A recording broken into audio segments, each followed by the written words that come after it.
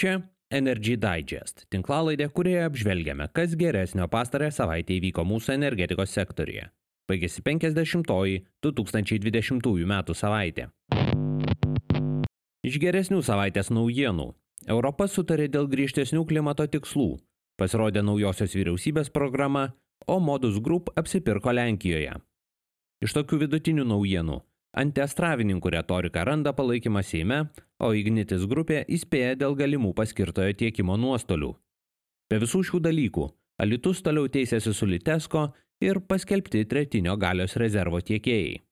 Štai papunkčiui. Niekas negalės pirkti mūsų politinės valios.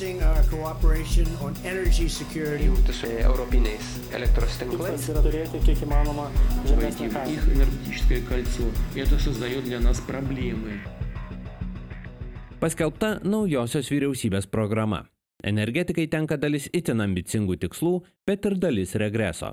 Bendra žalios energijos ambicija 2030 metams didinama 5 procentiniais punktais iki 50% palyginti su dabartiniu 45% tikslu bendrame suvartojamos energijos pyrage.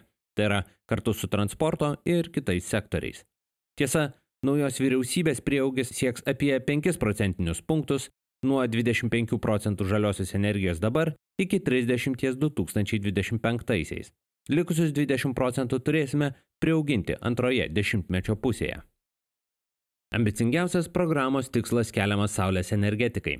2024-aisiais ketinama pasiekti 1 gigavatą instaliuotosios saulės jėgainių galios, kai šiuo metu jų yra apie 150 megavatų. Pusiekiama, kad gaminančių vartotojų skaičius Lietuvoje pasiektų beveik 500 000, palyginti su vos 7,000 šių metų rugpjūtį. Pastebėtina, kad pastarąjį skaičių per beveik 4 metus leido pasiekti šiuo metu galiojantį subalansuotą laikomą paramos schema. Programoje žadamas ir renovacijos proveržis. Bus siekiama renovuoti po 1000 daugiabučių per metus. Šiuo metu jų kasmet renovuojama apie 250. Renovacijos našta dalinasi aplinkos ir energetikos ministerijos. Pastaroji su užduotimis dorojasi sėkmingiau. Tiesa, naujasis energetikos ministras yra namų šiltinimui naudojamo putplastį gaminančios bendrovės akcininkas. Tikimasi dešimtmečio viduryje pasiekti ir 1,2 gigavatų instaliuotąją vėjo jėgainių sausumoje galę. Šiuo metu jų veikia apie 540 megavatų, dar apie 300 megavatų yra pakeliui. Panašu, kad svarstama galimybė atsisakyti vėjo jėgainių plėtros jūroje. Programoje žadama atlikti tyrimus ir tuomet apsispręsti dėl vėjo jėgainių parkų įrengimo Lietuvos jūrų akvatorijoje po 2025 metų. Iki šiol planuota, kad jau 2023 bus surengtas konkursas 700 megavatų galios jūrinio vėjo parkų įrengimui. Šią savaitę net pradėta ieškoti, kas atliks jo poveikio aplinkai vertinimą. Programoje minima, kad bus saugomi ir plėtojami šalies avariniai ir galios rezervai. Gana abstrakčiai užsimenama apie naujų energetikos sistemai būtinų 2 po 200 megavatų rezervinių galių įrengimą, įskaitant ir momentiniam rezervui būtinus pajėgumus. Atskirai minimas siekis iki 2024 metų įrengti ne mažiau kaip 200 megavatų galios naujus lankščius elektros gamybos ir ar akumuliacinius pajėgumus saulės ir vėjo jėgainėms balansuoti. Naujojo Seimo nacionalinio saugumo ir gynybos komiteto pirmininkas Laurynas Kasčiūnas po posėdžio, kuriame svarstyta situacija dėl Astravo atominės elektrinės, teigia, kad Lietuvai teks truputį keisti poziciją dėl to, kas vyksta šiandien. Esą bus vykdomas rimtas darbas techninėme ir politinėme lygmenyje Europos komisijoje ir su strateginiais regiono partneriais. Jis kartojo jo partiečių gausiai tiražuojama, bet niekuo nepagrįsta teiginį, kad baltarusiška elektra patenka į Lietuvą ir jie prekiaujama Baltijos šalių rinkoje. Esą jos dar nedaug, bet padaugės, kai prasidės komercinė Astravo atominės elektrinės veikla. Anot jo suinteresuotų žmonių, kad Astravo elektra toliau tiekėtų į Baltijos šalis, yra ir Latvijoje bei Estijoje. Baltijos energetikos forume kalbėdamas, naujasis energetikos ministras taip pat pabrėžė, kad Lietuva yra mūšyje prieš geopolitinį Rusijos projektą – atominę elektrinę. Jis teigia, kad naujoji vyriausybė imsis visų būtinų priemonių apginti žmonės ir gamtą ir kad Lietuvos vartotojai nemokėtų už tolesnę šios atominės elektrinės plėtrą Astrave. 10 valandų trukęs Europos vadovų tarybos posėdis baigėsi sutarimu, be kitų dalykų, dėl ateinančių 7 metų ES biudžeto, 750 milijardų eurų atsigavimo po pandemijos fondo ir ambicingesnio tikslo mažinant poveikį klimatui. Iki 2030 metų ketinama mažinti šiltnamio efektą sukeliančių dujų išmetimus 55% palyginti su 1990-aisiais. Anksčiau planuota apsiriboti 40% mažėjimu. 2019-aisiais į orą išmesta 24% mažiau tokių dujų nei 90-aisiais. Per tą laikotarpį dabartinės ES ekonomika augo 60%.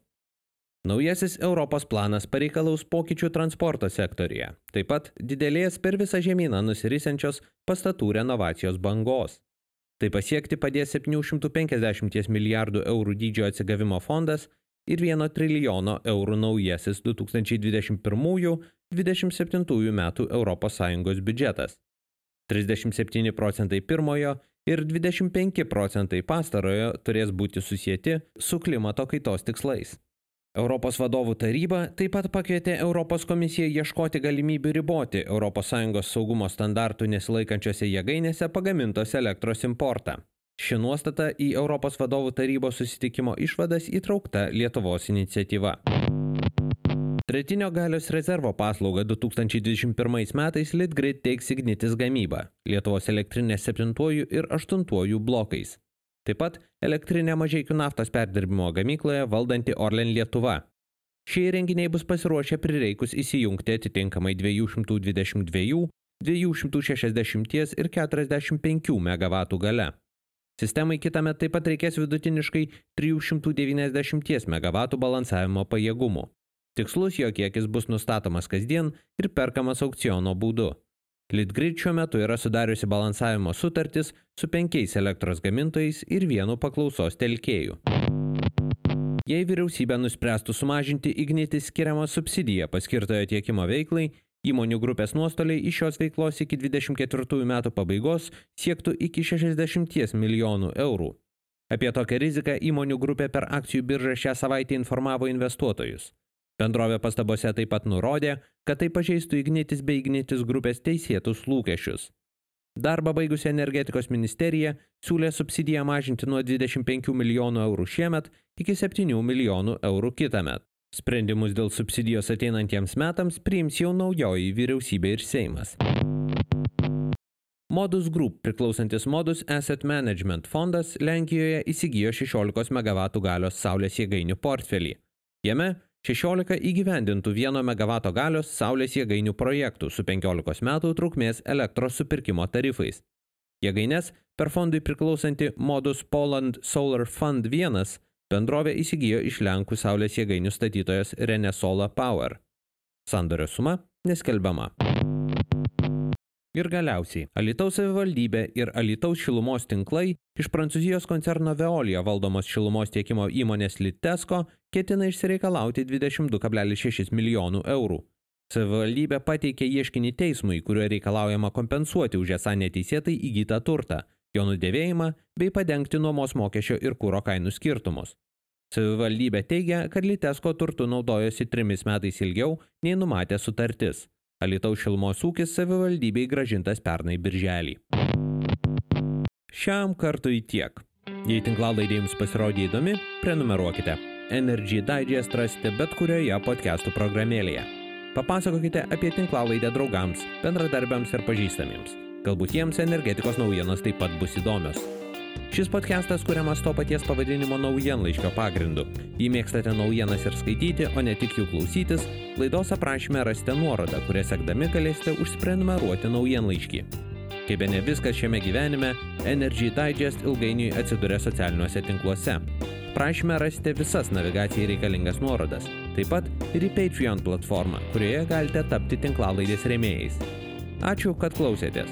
Su jumis buvau aš, Naglis Navakas. Iki kitų kartų.